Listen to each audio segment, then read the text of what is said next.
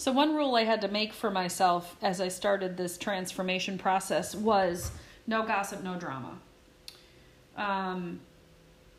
And as I started thinking, I don't even remember why I made that decision. Mm-hmm. I just felt like it was important. Yeah. And part of that, I think, was at the time I was being really hard on myself for what I called bad behaviors that I was doing. Mm-hmm. And so I didn't really have anybody to help guide me through it and speak lovingly to me. So I beat myself up on a regular basis and said, okay, what am I doing that is complete crap? And gossip was one of those things, and being in dramatic situations. So why would I be doing that? Like, why would I engage in gossip?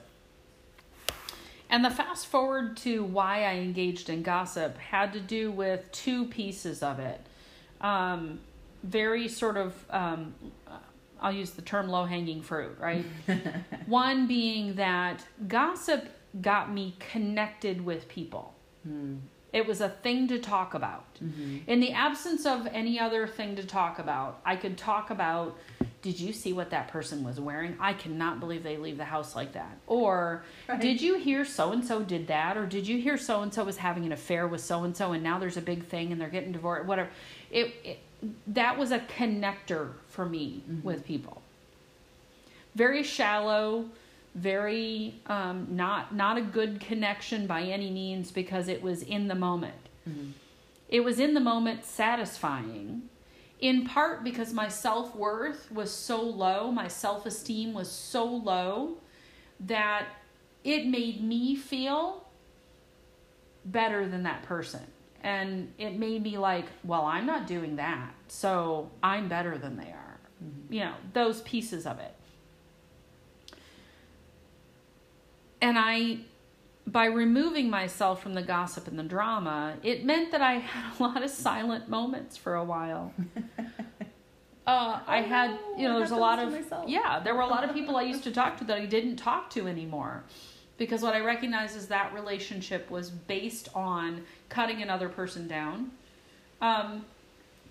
There's a new song called Biscuits, which is exactly along those lines. You can't lift yourself up by bringing somebody else down, is basically what she says. Mm-hmm. And that you need to mind your own business. Oh, for sure. Right? Yeah. And that we shouldn't judge other people.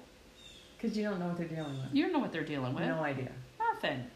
So, fast forward to the relationships that I've built over a 10-year period are built on good communication, mutual trust. We have interests in common. We serve a purpose, a higher purpose for each other. We grow each other. We lift each other up. It's those things. Mm-hmm. And it took some time to peel off relationships that were based on gossip and drama. Mm-hmm. Or to, if that person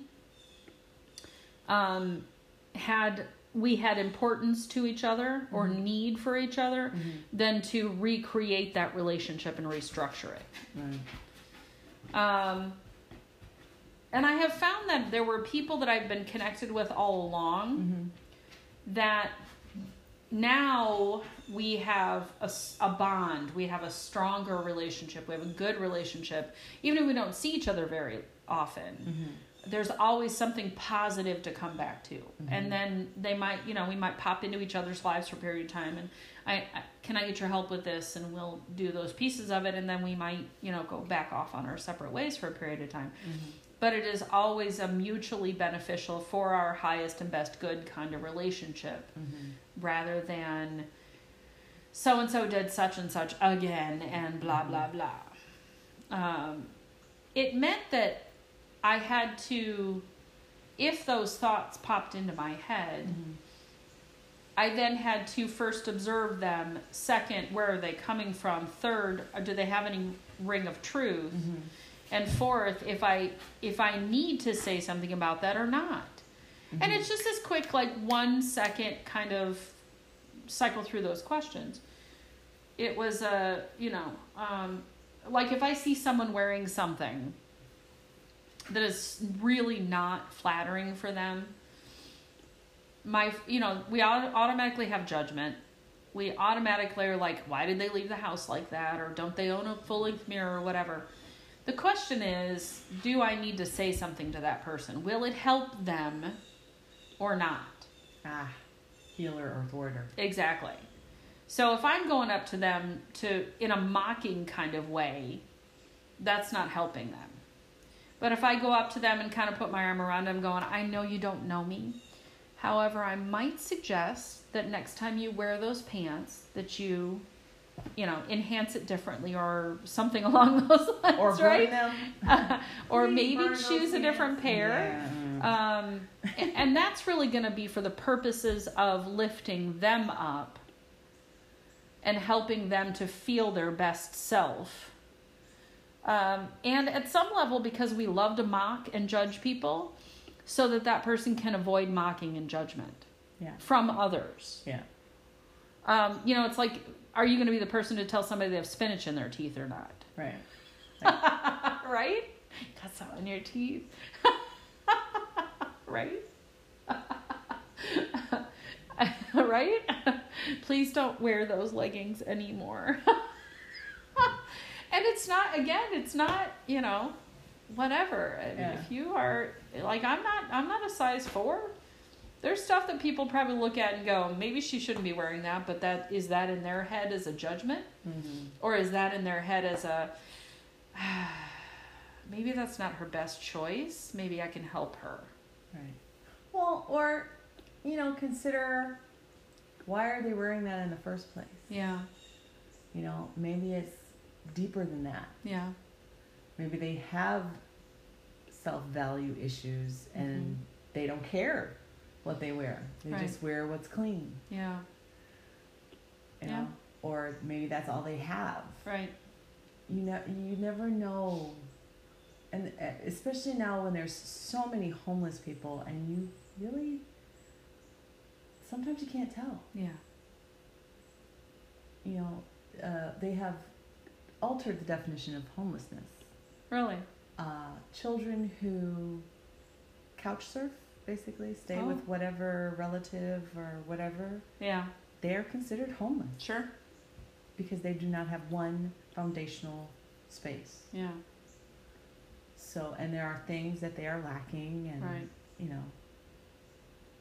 living in cars and whatever. Maybe they only have 2 pair of pants. Right. And they just happen to be an ugly pair of leggings. Right? So, like, giving up the gossip and the drama allows you to see outside of judgment. Mm-hmm. And love people for who they are. Yeah. Not what they're wearing, what they have, whatever. Like, you can see people, and if they're hurting, you can say, is there some way I can support you? Yeah. Or is there anything you need? Can I hold space for you? Yeah. Do you just need someone to sit with? Or to talk to. Yeah. Just having that connection makes such a difference for lonely people. Mm-hmm. And there are lots of those. And there are so many lonely people. Yeah. I encounter lonely people all day, every day at work. Sure. Yeah. And even in the store, everywhere I go, people stop me.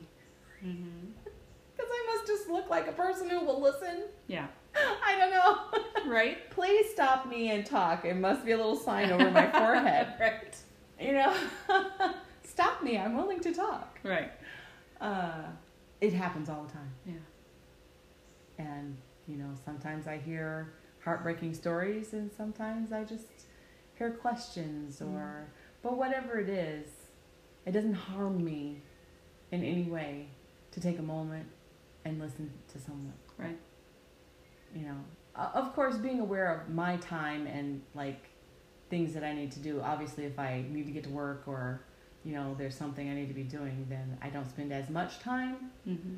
But, I think one time I just walked around the store grocery shopping and this person followed me around and we were talking. Right. Because that's what they needed. Yeah. And I am hoping that is something that our work will forward. Yeah. Help people to find connection with others, even a person just in the grocery store for 10 minutes. Or 10 seconds. Yeah. You know? Just an acknowledgement that they exist. Yep. Can make an enormous difference for someone who feels like they're not seen and or heard. Yeah. Yeah. And that, I feel, is part of rebuilding our communities and our families, and because it happens everywhere. Yeah. You know. Yeah. I think teenagers really don't feel like they're heard. No, probably not. And they don't have a good, we're going to go back to this emotional language thing again. Mm-hmm. They don't have the emotional language or understanding to know what they're going through. Mm-hmm. And I'm guilty of this. I apologize to my son for this weekend. When I was in corporate America, I was so focused on my career and succeeding and exceeding expectations and doing all these great things and launching a bus and whatever, that I didn't see what my kids were going through. And they did try to come to me. And I, in my hurried, stressed out filter, didn't hear what they were saying to me. Mm. And slowly they just stopped talking. Mm. And when they went inside, without support and without someone to talk to, is when behavior shifts. Oh, yes.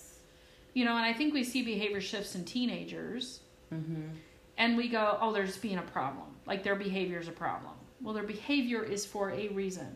Right. There's always a reason. Right. Somebody's not hearing their, and meeting their need, whatever that is. They're not hearing the cry.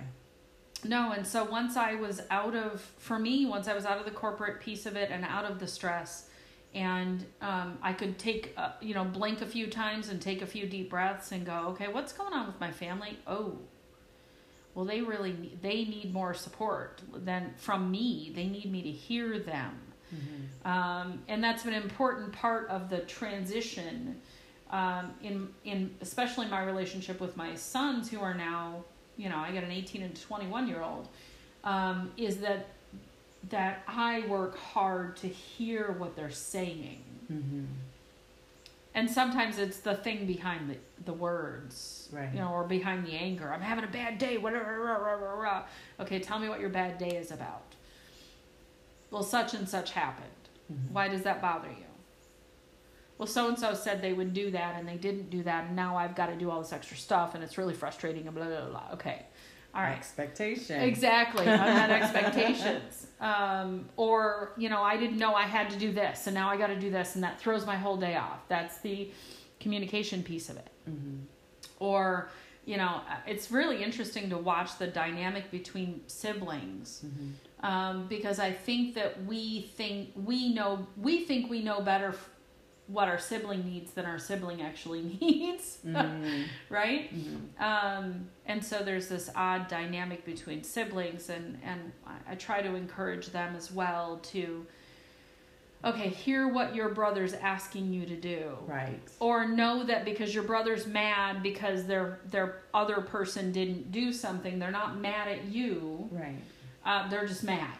Right. So give them some space to be mad, be there, support them, help them if they need help, and know see into what's going on beyond the surface of, my brother's mad, so he must be mad at me, or why is he being mean to me? Well, your brother's being mean to you because your brother's mad. He shouldn't be mean to you, but he is, and he's mad about this thing. Right. So can you help him with that thing? No, I can't help him with that thing, so just give him space to cool off. Right. And be there when he's ready. Yeah. And that's something that I'm dealing with my nephews. Yeah. Because they're only a year and a half or so apart. Mm-hmm. And the older one is at the stage where he wants to be independent. Yeah. Of the younger one. Right. And is frustrated that he's responsible. Yeah. For the younger one. Right. And I said, tough luck. Right. You're the oldest. Yep. He's your brother. Yep. And I tried to explain to him that he is not maturing at the same level so that he needed to provide the younger brother with some flexibility. Yeah. Because he's not maturing at the same rate. Right. That he believes he should. Mm-hmm. I'm like, so, I explained some things developmentally so that he would understand, okay, this is why he's not as mature as he could be. Yeah. This is why, he does these things. He clings to you because you are like the thing that's always there. Yeah. You're the one because when you go together. Right. As children, you weren't somewhere and he was somewhere else. Yeah. You both went Mm-hmm. wherever it was, you were the constant. Yeah. So he clings to you because you are the constant. He expects that you're always going to be there. And you are always there because you are always there. Mm-hmm. I said, so it may be hard for you as someone who's aging and wanting to be more independent and all these things. And he's your baby brother. Right. And family structure-wise, mm-hmm. Mm-hmm. Yes, you are responsible for your little brother. Yeah. And so you have to give him a little leeway. Right. But also you have to be in communication. Yeah. Like, okay, little brother, I want to do this thing. Mm-hmm. And just because I want to do this thing with this other person doesn't mean that I don't love you or that I don't want you around. Yeah. Right. I just want to do this thing with this other person. Yeah. But that doesn't mean anything in our relationship. Right. I will always love you. You are my brother. Mm-hmm. We will always be connected. Yeah. So I'm trying to get him to reason mm-hmm. with the little brother so that his stress level goes down because he is a closet angry person. Oh boy. Or maybe he's not a closet angry person, but like there's a stress and a frustration and an anger in him. Yeah. That I'm working on. Mm-hmm. So I talk to him and I allow him to tell me what's going on and yeah. So I can help him through these things. Right. Because I know that when I was a teenager, I needed my sister, but my sister was 6 years older than me. Mm-hmm. So by the time I got old enough to be interesting, she was married. Yeah. Right. But she never stopped lending me her ear. Yeah. Like, no matter what it was, I could talk to her and she would help me through it, or just talking would help, or whatever it was. Right. And that's important in families. Yeah. So when I hear people say that, oh, I haven't talked to my brother in years and la la la, there's this dysfunction, it kind of breaks my heart. Yeah. Because that was not something that was even a thought between myself and my sister or my brother. Mm-hmm. And I wish that for people, for families, that closeness, always there. I mean, not like, and it's interesting because I heard you say before that I am not my brother's keeper. Yeah. So I'm not sure at what age that ceases, if it does at all. No, I am not in control of his life or anything like that. And I cannot protect him from whatever is going on in his environment because we are far apart. Yeah. But I can still be that foundation of support for him. Mm-hmm. When he needs someone to talk to, when he needs to vent, or when he wants to do something exciting or fun, I bolster whatever that is. Yeah. I say aw when he needs to hear aw. I say, you created that issue yourself. Yep. And I apologize that you're dealing with that. Yeah. So the dynamic is shifting, since my self-development work. Right. Well, and I don't stress about it anymore. Yeah. I used to really worry. Yeah. Like, he's 12 years older than me.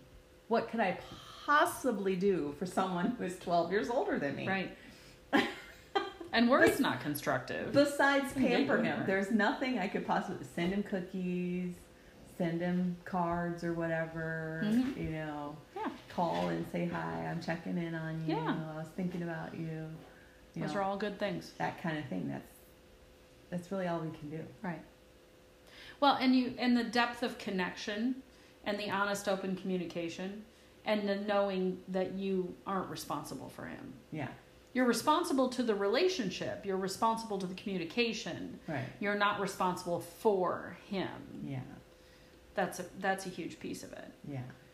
So that depth of connection and communication and healthy relationship building, that's it. Yeah. That's it. So we walk away from the gossip and the drama. We work to, if the relationship is important enough, you work to build good set foundations and good communication and good healthy emotional connections and whatever, because that relationship is important, or it's a relationship that you discontinue because, as I said earlier, it's, every so often someone in the relationship throws a carpet bomb out, and then all of a sudden you're back to, right, whatever. And it's not healthy, and it's not supportive, and there's not, when even in certain situations, in certain relationships, when I have said to myself, my objective in this relationship is to be as open and communicative as possible with the objective of supporting this person and helping to build them.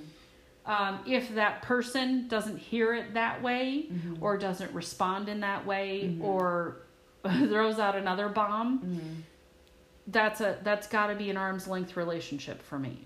Yeah. I mean, because it's not necessary for us to maintain toxic relationships. Right. It's that level of, I am my brother's keeper, I think, that keeps us connected to people like that. I'm going to fix them. Well, yeah, I'm going to change them. There's that. I'm going to fix you. I need to continue to be around you and talk to you because you need to be fixed. Right. That is not true. No one needs to be fixed. Everyone is whole, complete, and perfect. Yep. In and of themselves, whether they realize it or not. Or whether we realize it or not. Right. Exactly. And, that's another area where you have to stop and look at your intentions. Yeah. And your expectations. Yeah. And your communication. Yeah. You can only change you. Yes. And your reaction to the world. Yes. Do you react or do you respond? We're so knee-jerk. Yeah. Knee-jerk doesn't usually work out very well. Because knee-jerk comes in, if you think about conscious emotion and knowledge, that's the tip of the iceberg. Subconscious emotion and knowledge, all of the stuff that we've picked up throughout life and the ancestral things we were given and etc. The knee-jerk comes from the subconscious below the water stuff. And that's the stuff that often causes us to behave badly. Yes. Right? And we don't know why. Right? Where did that come from? Until we start to do the work of digging into it with intention, start to get to know ourselves, know our bodies, and even work with a practitioner that can help dig into the subconscious stuff and go, okay, ooh, that's coming from such and such, okay, here's how we release that and rewire it and turn it into something positive. Yeah, and supportive. And really, to me, it's about erasing all the stuff that's been written on your whiteboard, erasing all of that junk, all of the data that doesn't matter, All the times you were told you're too fat, you're not worthy, you're ridiculous, you're not smart enough, you were a mistake, you were a problem, you were a rebel, Right. you caused so much trouble for our family. I mean, just Right. All the acquired conversations and thoughts and exactly. minutia. Yeah. The time that kid made that comment in the hallway in high school, and then that resonated and reverberated through my brain for the next 30 years. Right. Yeah. All those acquired conversations, we need to wipe off the board. Yeah. Mm-hmm. And create our own conversations. Absolutely. Like what works for our life. Absolutely. What empowers us. What makes us feel good. Yep. Exactly. Cool. But not in a narcissistic, selfish way, but like, there's a point where there's a few things you do need to be selfish about. Yeah. But you still have to care and be careful with people Mm-hmm. because they can be delicate, Yeah. And, I was talking to somebody the other day and I said, the world is a wonderful, wonderful place. Yeah. And it is also ferocious. Mm-hmm. So be aware and have fun. Which is why we were given a ton of power. We have a ton of power, an unbelievable amount of power and momentum available to us. But we have been taught, or that's been, I don't want to use the term taken away from us, because it doesn't actually get taken away from us. I feel like we're talked out of it. Yeah. You can't heal yourself without a medical doctor. Right. You can't find God without a priest. Or you can't be whole without being married. You exactly. can't do this without having, Yeah. There's all these things that we should do. Yes. Society says, here are your requirements. Yes. Fit this box, and you'll be happy. You'll have the big house and the children and the da-da-da-da-da and everything else. And if you choose that, that's awesome. Right. If you choose it. Right. Don't think we choose it. You have to actively make that choice. And Yes. Especially, it's back to school time. Yep. And kids are going to college and like, oh, what am I going to major in? Oh, I don't know if I like this, and da-da-da-da. And so they're going through all these changes, and there's like the expectation of the family is like, oh, you should do this. Yep. And then your friends may say, oh, you should do this. Yes. But my question to anyone between the age of 16 and 24 is, what empowers you? Yeah. What excites you? Yeah, what gets you out of bed and lights you up? Yeah, what makes your body just go on fire and you want to do that thing and it's a good thing out in the world, or, Yep. Right. Yeah, that is what they should be aiming for. Well, think about, as we harness our own personal power, we know ourselves, we establish boundaries, we create healthy relationships. We do these pieces of it, but the big thing is, as we know ourselves and we make choices that are for us, how much more powerful we can be present in the world. And then the world that is all chaotic and crazy because so many people are off course, how we can stabilize that. And how we can bring love and joy and peace and all the good things that we're looking to do. And everybody gets lifted up. The tide rises all boats. Yes, it does. Yeah, it really does. So let's bring a tide of happiness and support and space and love. Sounds good. I like it. I like it.